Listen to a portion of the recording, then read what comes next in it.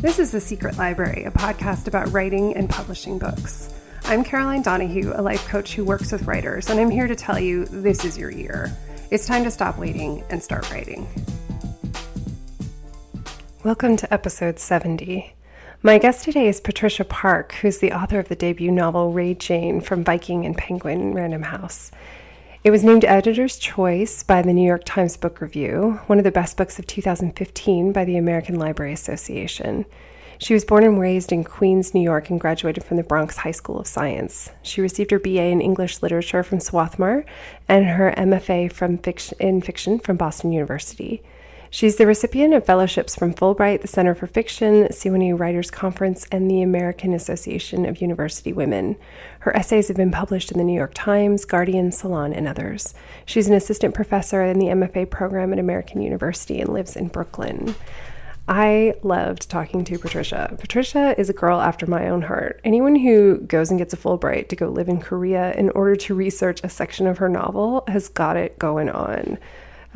Patricia is so inspiring, so articulate, and so dedicated to the process of writing good fiction. And anyone who wanted to reinterpret Jane Eyre, I don't know, it was kind of love at first sight for me and Patricia. So I can't say enough about this episode, and I've been really, really thrilled having it waiting in the wings. And I think it's a great way to close out this month of episodes. So enjoy, and we'll be moving on to October in our next episode.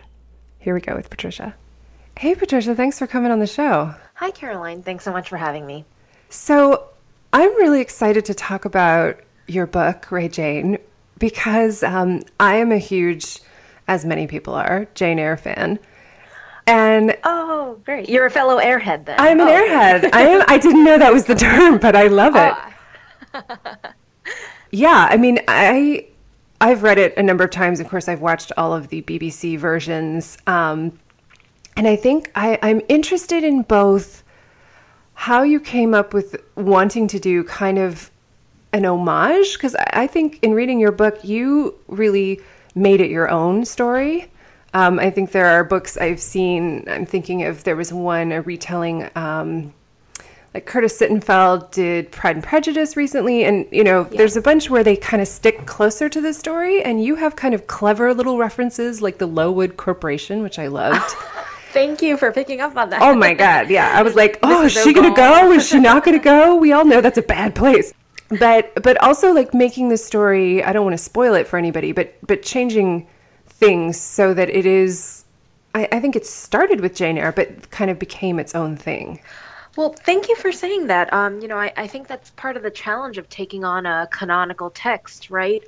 How much do you hew closely to it? How much do you diverge? I'll tell you a little story that kind of helped inspire the decision to take on Jane Eyre. When I was a child and I used to misbehave, my mother, who is a Korean immigrant, she used to say to me in her broken English, "You act like orphan." And I never knew what that meant. How do you appropriate the qualities of an orphan? You either are one or you aren't.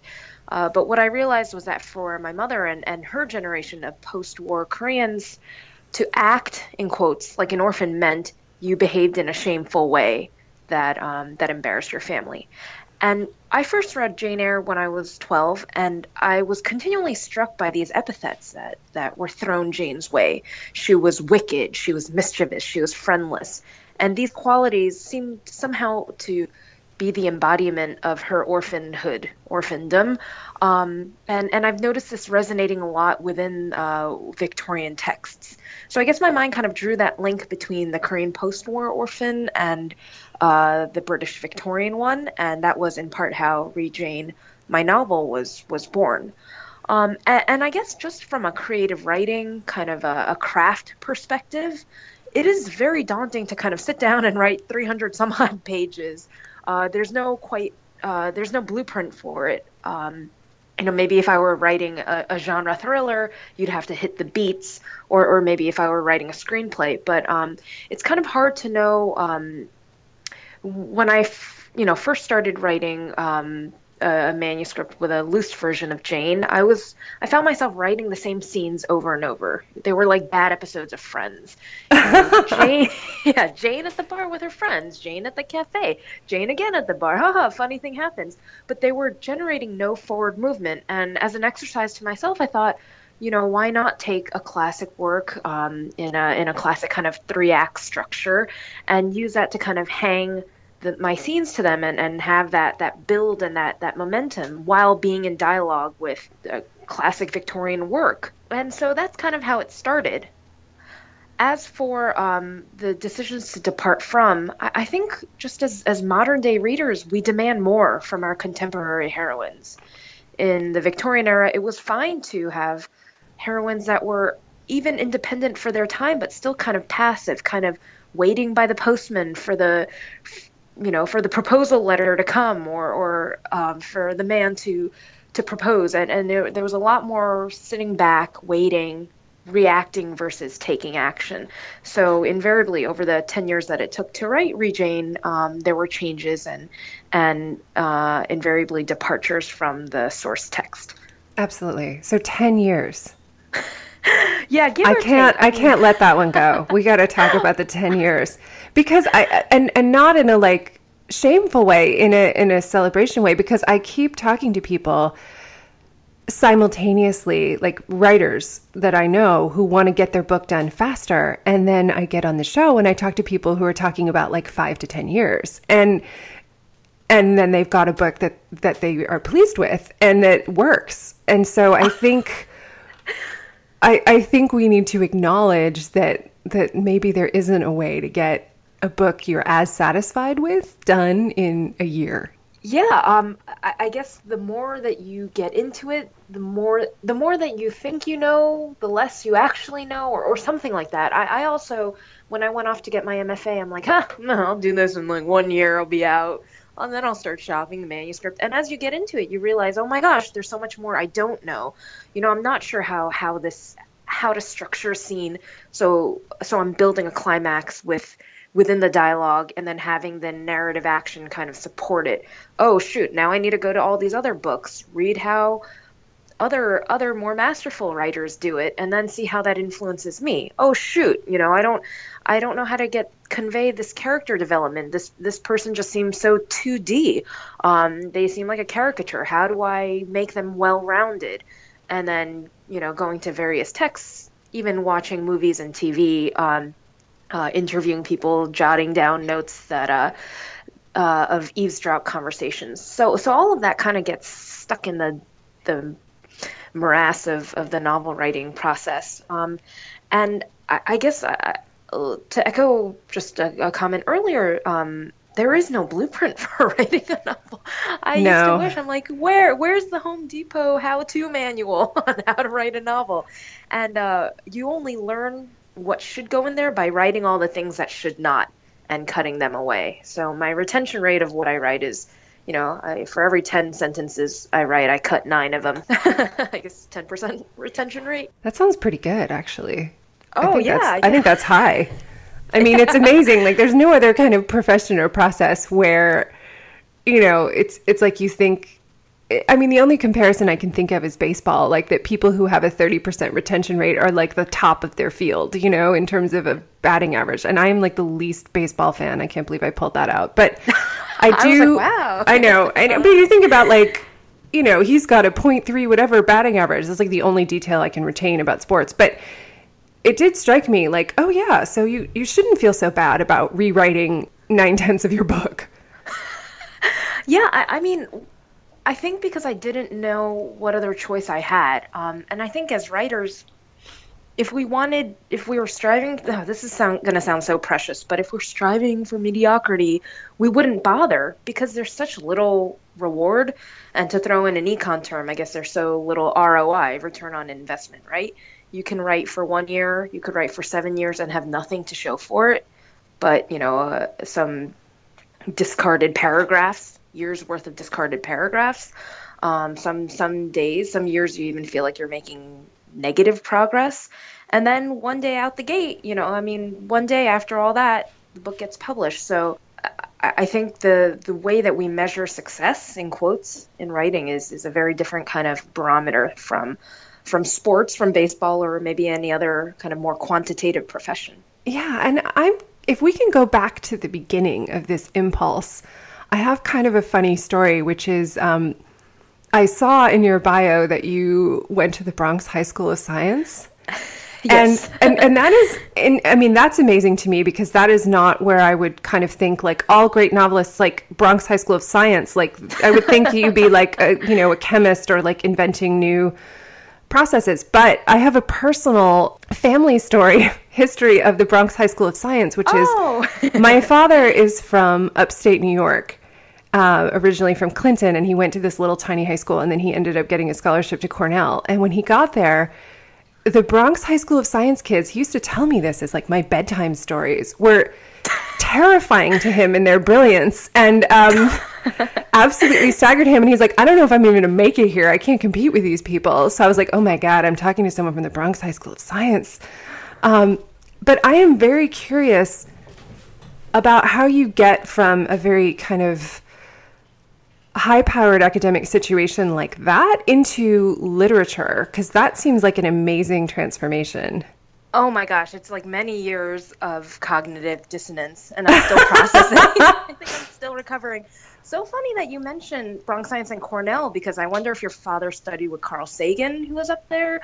I was watching the new Cosmos with Neil deGrasse Tyson, the astrophysicist, who's also a Bronx Science graduate. And he said that when he was a 17-year-old at Science, he went up to Cornell for a day to spend time with his idol, Carl Sagan. And so as you were talking, I just saw this wonderful little picture of all these dorky Bronx Science-ites who, don't know the ways of the world, don't know how to dress, don't know how to socialize, and dorking it out at Cornell. But to answer your question, science and math do not come naturally to me.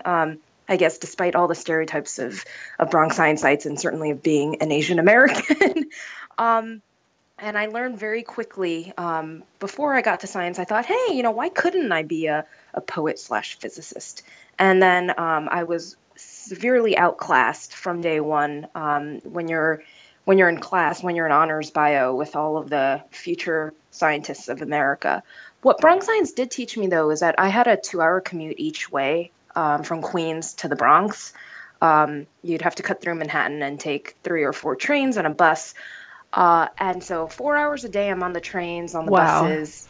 Yeah, so you just see such a wide swath of New York. I saw all kinds of people at all times of the day, and it informed my writing. So instead of doing, my chemistry problem sets on the way to school, I would start to jot lines of poetry. I would do little character sketches of the people that I would see around me, of the conversations that I overheard.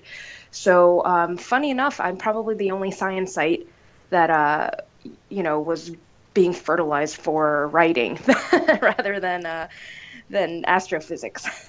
Well, I think, if you're a writer, like you're not going to get away from it. Like it's not going to escape you. Or I think that the kinds of observations you're going to make, you're not going to be able to avoid them. Does it feel that way? I think so. I think there is something inherent in the desire to poke and prod at something, to take things beyond their face value, to see what the inner life of a person or a situation is. But I think that's not to. But you cannot get there all by sheer talent, or I think you kind of have to learn the tools of the trade too, and put in your Gladwellian 10,000 hours as well. Absolutely.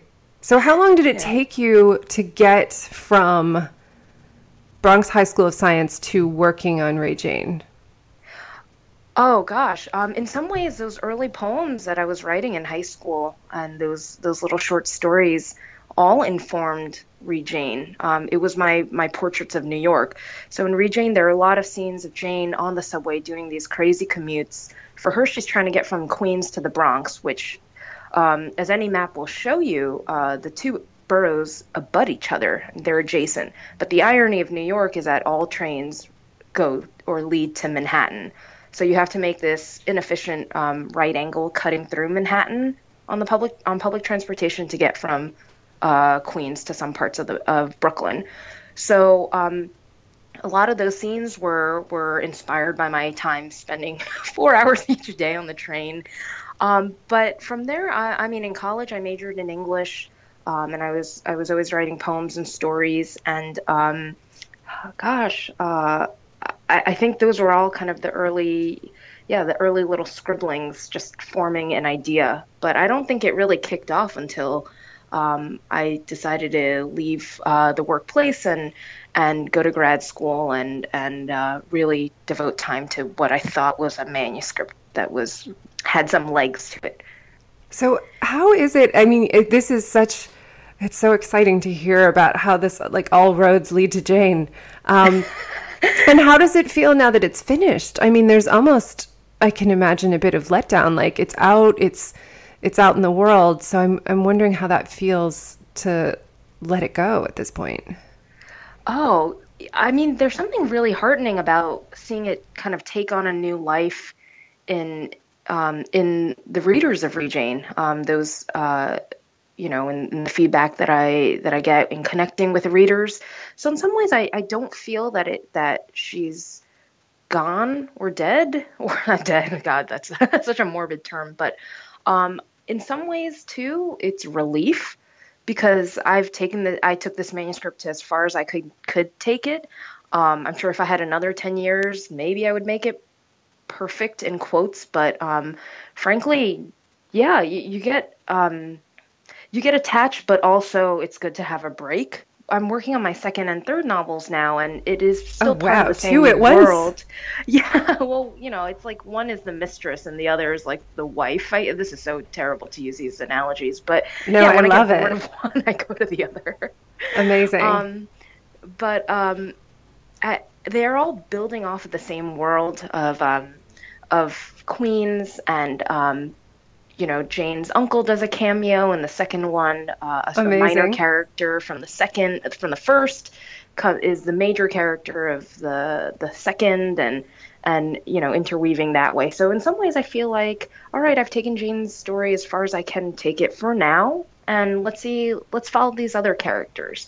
Maybe it's like watching, I don't know, Gosford Park or something like that, where one character's storyline kind of ends and then the camera pans to another character and we see what happens in their life. Oh my God, I love Gosford Park. I mean, what an ensemble, right? And then weaving in that delicious murder mystery too. Amazing. So good. Yeah. Plus there's Maggie Smith. You can't go wrong with Maggie Smith. She has sassitude, that woman, yeah. She is a genius. I keep hoping. Did you watch Downton Abbey? Only the first season, so I'm not versed in my Downton Abbey-ness.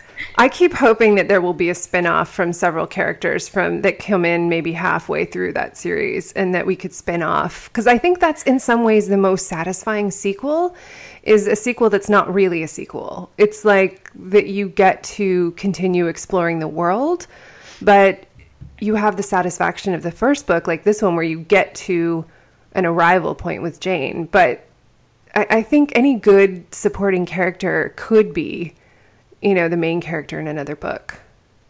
Yeah, I forget which writer talks about round and flat characters, and this idea that obviously all your main characters, your primary character, should be round, very complex, but secondary characters as well. They're just not given as much airtime or real estate on the page, but there are ways to make them round. And you can think about their complexity too. And even a tertiary character, let's say the waiter who's just passing through a scene, may have a moment, a line of dialogue, something that makes them round in the moment that they're interacting with the other characters, and then they kind of resume their role as the waiter. And I'm fascinated by that because I feel like it's just a matter of where the camera is turning, right? That Jane gets to be the star of Rejane, but why not Juan the stock boy, who was born and raised in Argentina? Like, what's his life all about? So I like thinking about that, and it's an interesting challenge to kind of take on in the world of a novel. So how did you pick because I think there are so many fascinating characters in Ray Jane. I mean, you've got other au pairs, you've got people she's running into, you've got the friends at the bar, you've got, all kinds of stuff all over the place. And how did you pick who you wanted to follow the second time?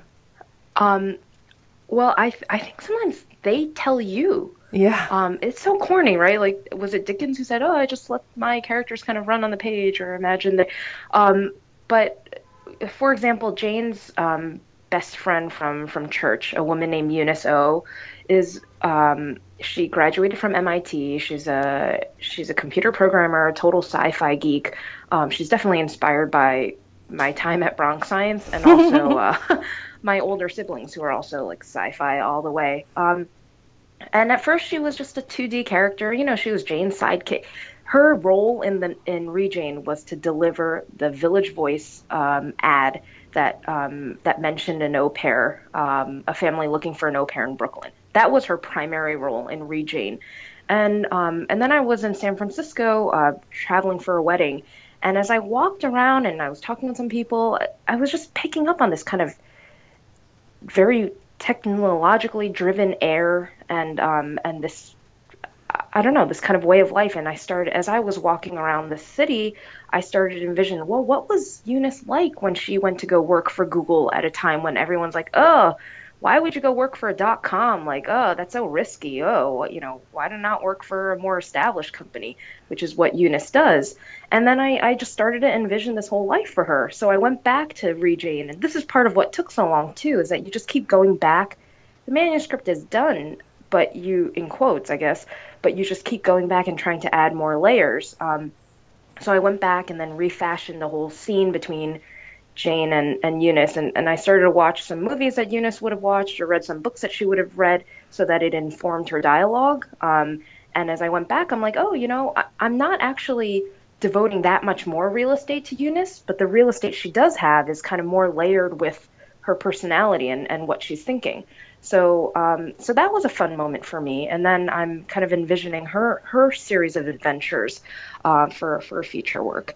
So you have moments like that they just kind of speak to you, I guess, or you just start to envision them.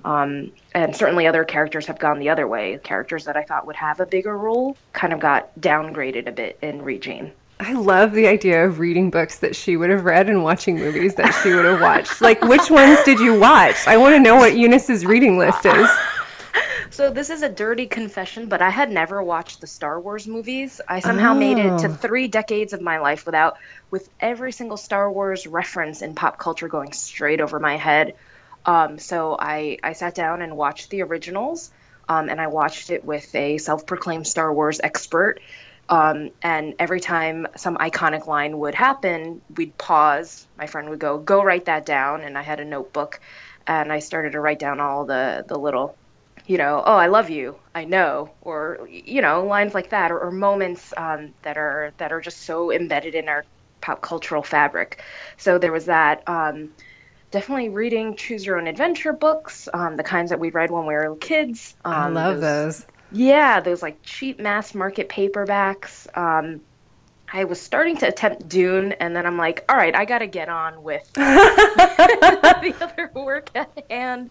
I interviewed some people who went to MIT where Eunice went and spent time on the campus because they have a very interesting architecture or the way that they label their buildings, which is very mathematical. So all of that kind of helped to inform the 1 or 2 scenes that Eunice gets, the like 6 lines of dialogue that she gets. So it was fun.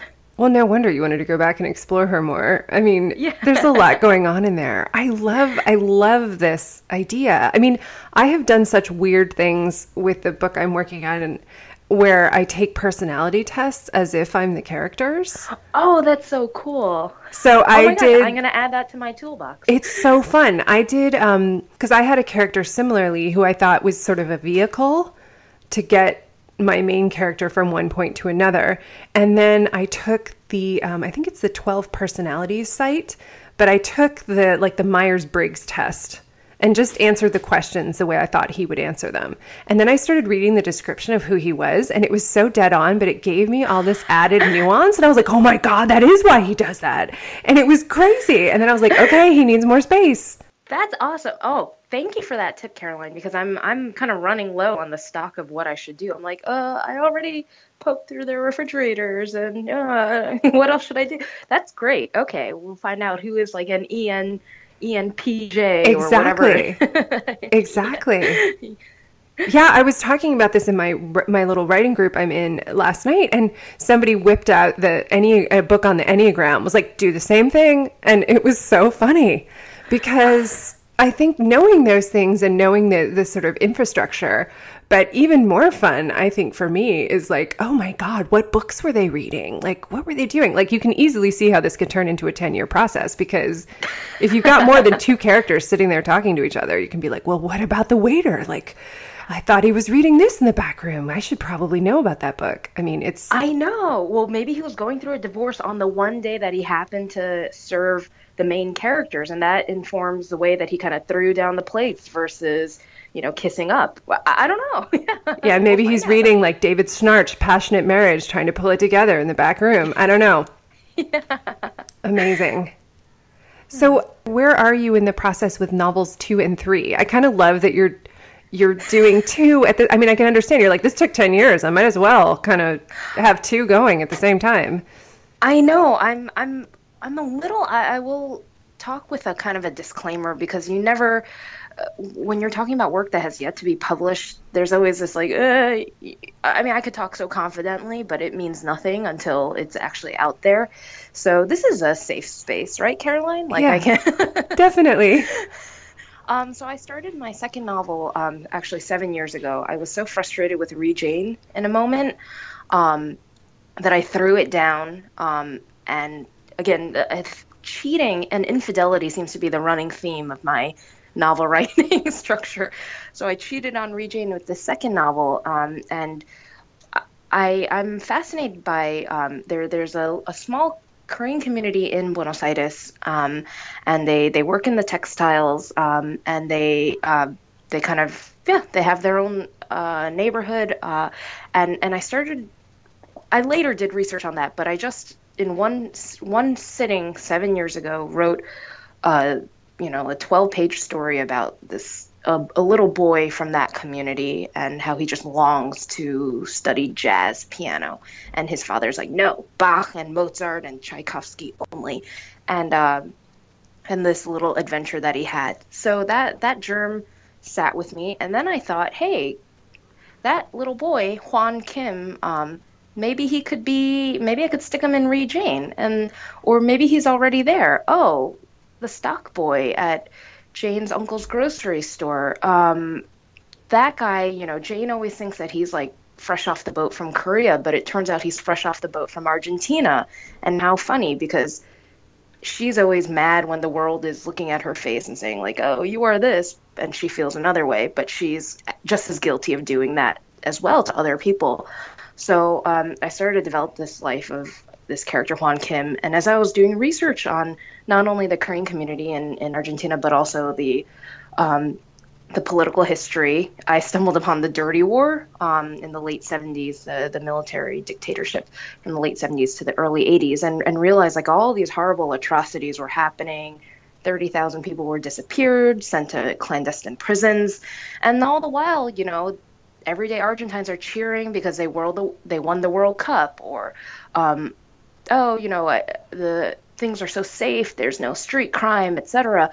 So I just thought it was such a lovely disconnect, and very kind of fertile for exploring in the world of a novel. So I've been working on that. I'm a few drafts into that manuscript, and certainly in a moment of frustration, I put that aside for a little bit, and have been working on Eunice's her novel, and right now she's penning her own Choose Your Own Adventure. Oh my God, the best! I know, a literary Choose Your Own Adventure. We'll see if I can pull that off. But so it's basically her attempt to rewrite the pains of her own life and kind of restart, hit replay and see what other paths she could have taken. I love how, I mean, in a sense, I could see how it feels like infidelity, but at the same time, the fact that they tie back, it's almost like they support each other and that they're cross-pollinating or fertilizing each other's stories in a way. Caroline, I love your spin. This is wonderful. Well, how would you have had that complexity about Jane kind of not seeing people as they are without Juan Kim, you know? And it's like that came back and added something to her. That's true. Yeah. So I'm not cheating on the world or even the themes. I'm kind of exploring other lives within it. Thank you. And you get extra books out of it. I mean, it could have been just a character exploration, but you're getting a whole book out of it. That sounds amazing. Fingers crossed. We'll see. Well, it always feels that way. I mean, I think there was a journal, I think the working journals, why am I having this is the worst blank out moment I've ever had. Grapes of Wrath. He had his journals of Steinbeck, my God, about when he was writing the Grapes of Wrath. And they're all like, oh my God, this is total shit. Like, it's never going to amount to anything. Why am I bothering? And it was the Grapes of Wrath. So I think being able to know that, like, until it's done, it's true. It feels a little bit like Schrodinger's book, you know? It's like, it could be inside of this computer or notebook or whatever. It could be a book and it could also not be a book, ultimately. Who knows? And I guess the more you talk it up, the more you feel like you're writing the press release before the book even happened. And then when I sit down to write, I'm like, oh, I must live up to these concepts that will never be as beautiful as in the short little snippy sentence I mentioned about it. And then, you know, many cups of coffee and bouts of agony later. I'm still in the same place. Yeah, so much coffee.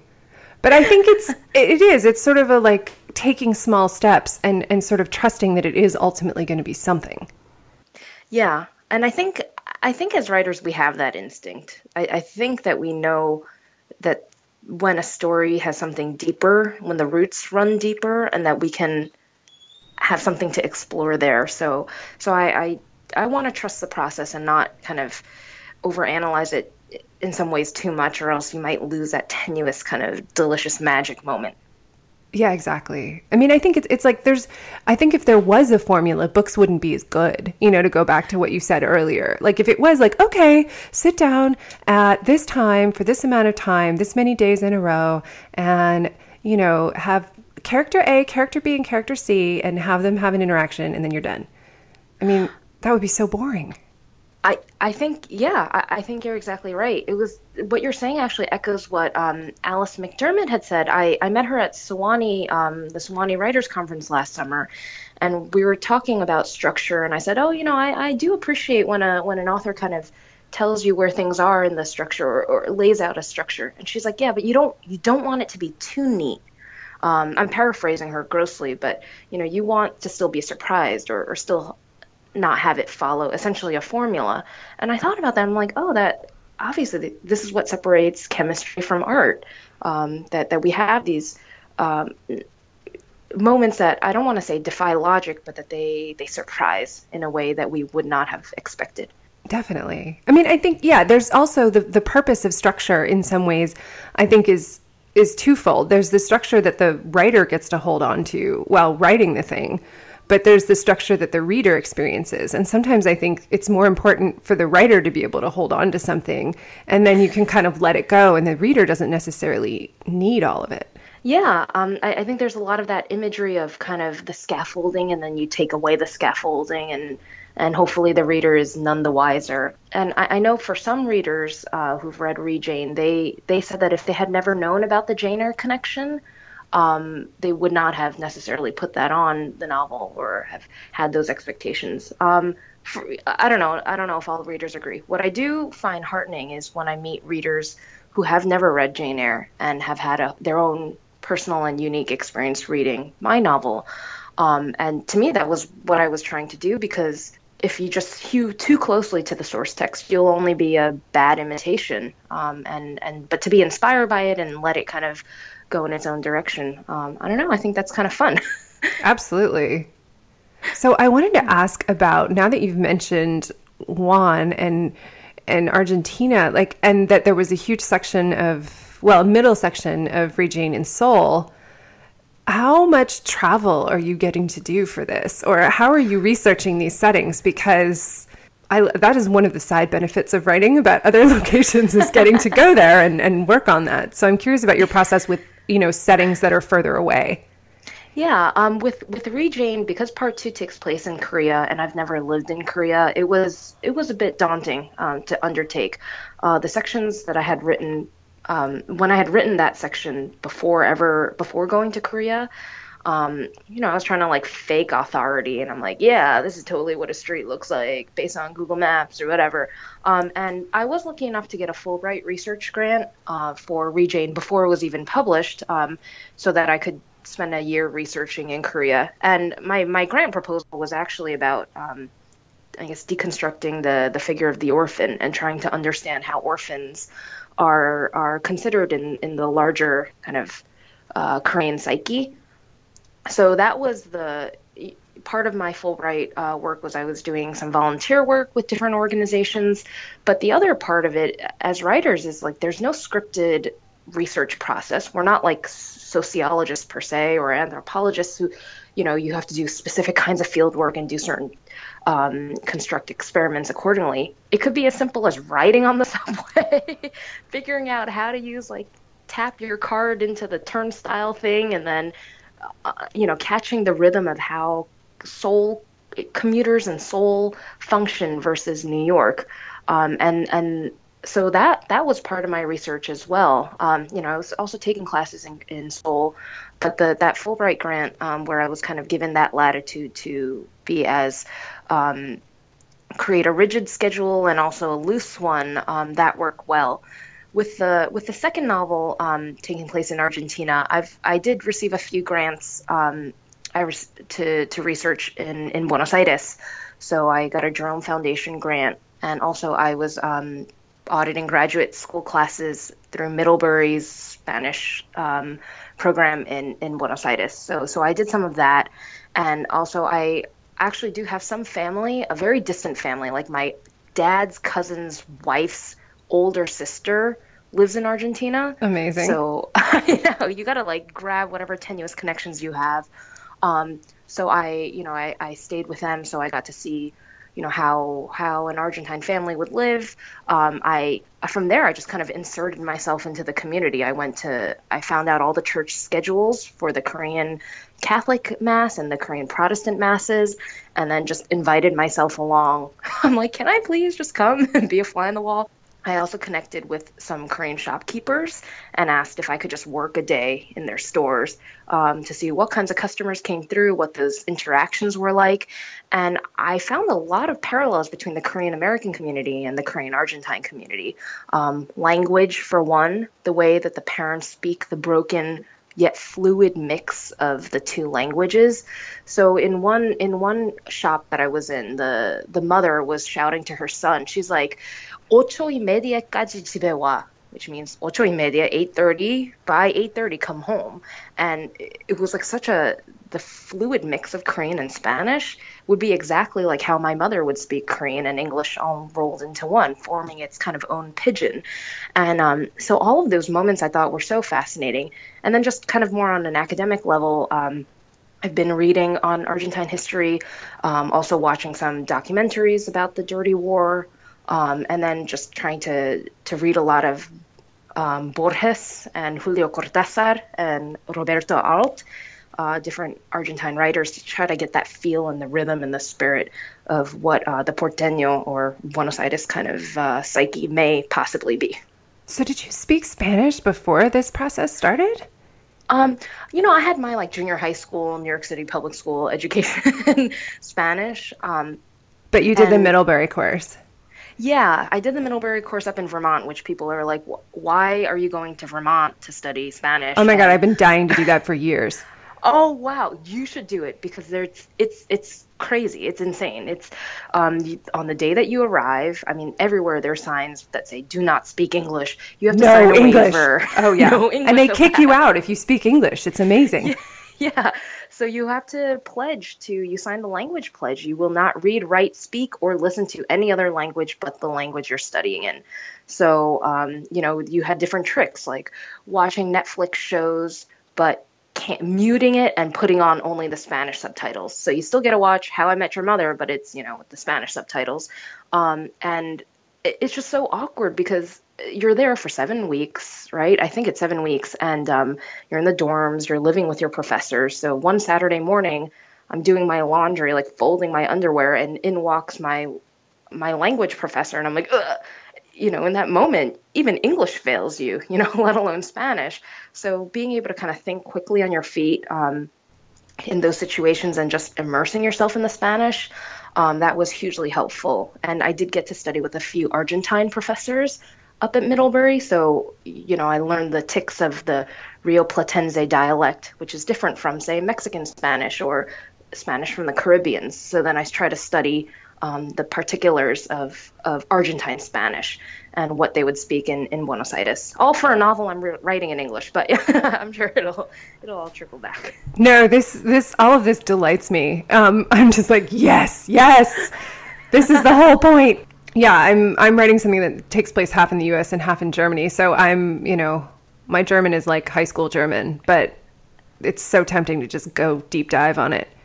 Even though my character is American and an outsider in the situation, it's still like, oh, I just want to get in there. But that's great because that will give you an out in a sense because the outsider is looking in on the culture. And I found this with Rejane too, that you get a little bit more wiggle room in that whatever interpretations of the culture there are, they're all filtered through a viewpoint that you're familiar with too, so you get some leeway, but it's so much. You should go, yeah. And a friend of mine, the writer Michelle Hoover, for her second novel Bottomland, she had she had 5 different first person characters, and one of them was a German immigrant father who had a farm in the Midwest. So she had studied German so that she could write his English with German syntax, which is similar to English but still has its own particular quirks and perhaps its own cognates.